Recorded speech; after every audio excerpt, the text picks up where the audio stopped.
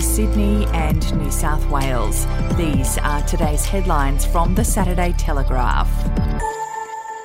Sydney's COVID real estate spending frenzy has seen two suburbs mark more than $1 billion in sales last year, with a slew of city areas not far behind.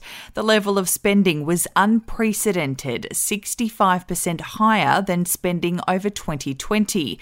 Figures from realestate.com.au reveal how rapidly rising prices and frantic buying made Mosman the top suburb for property transactions, with close to $1.82 billion in real estate changing hands over the year. Castle Hill was also a $1 billion suburb with $1.06 billion in transactions, while Randwick was just short of $1 billion with $980 million in sales. If you would like to read more on that story today, you can take out a subscription to the Daily Telegraph at dailytelegraph.com.au or download the app at your app store. Just how many great white sharks will satisfy state government conservation plans is apparently a figure politicians do not want revealed. After 26 years of protection in New South Wales state waters, which has helped see great white shark numbers increase according to fishers and surfers, the state government yesterday declined to outline any end game to manage their numbers.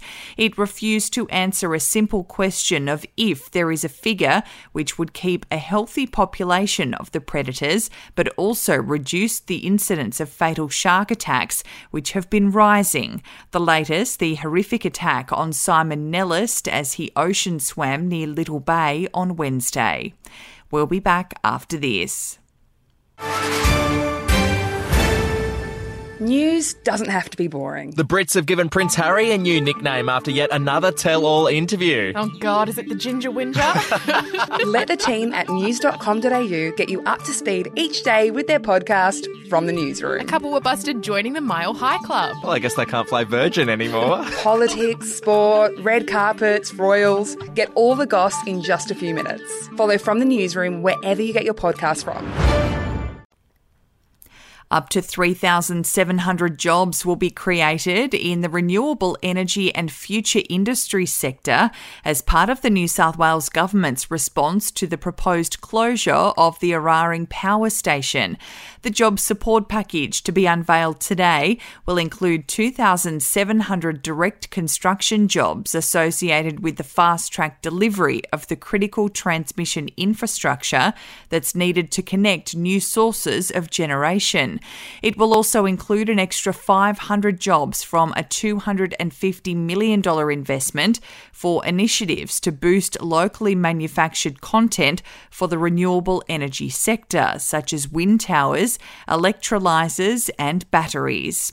And in sport, controversial rugby league star Kotoni Staggs has opened up about his struggles with alcohol and fame, his sex tape scandal, and how a showdown with the boss of the NRL saved him.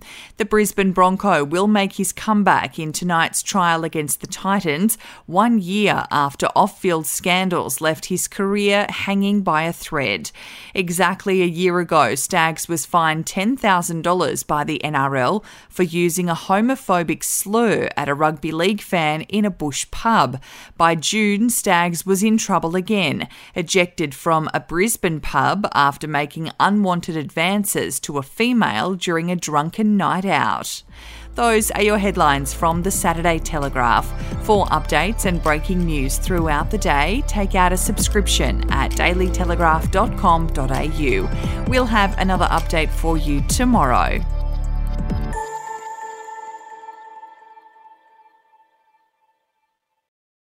Australian history is full of colourful but forgotten characters, from alleyway gangsters to Cold War spies and eccentric entrepreneurs. There are hundreds of incredible stories of adventurous Aussies that never make it into our history books. Each week I talk to some of the country's greatest history authors, sleuths and yarn spinners to uncover the untold stories of some of our most interesting and offbeat ancestors. The show, In Black and White, can be found wherever you get your podcasts.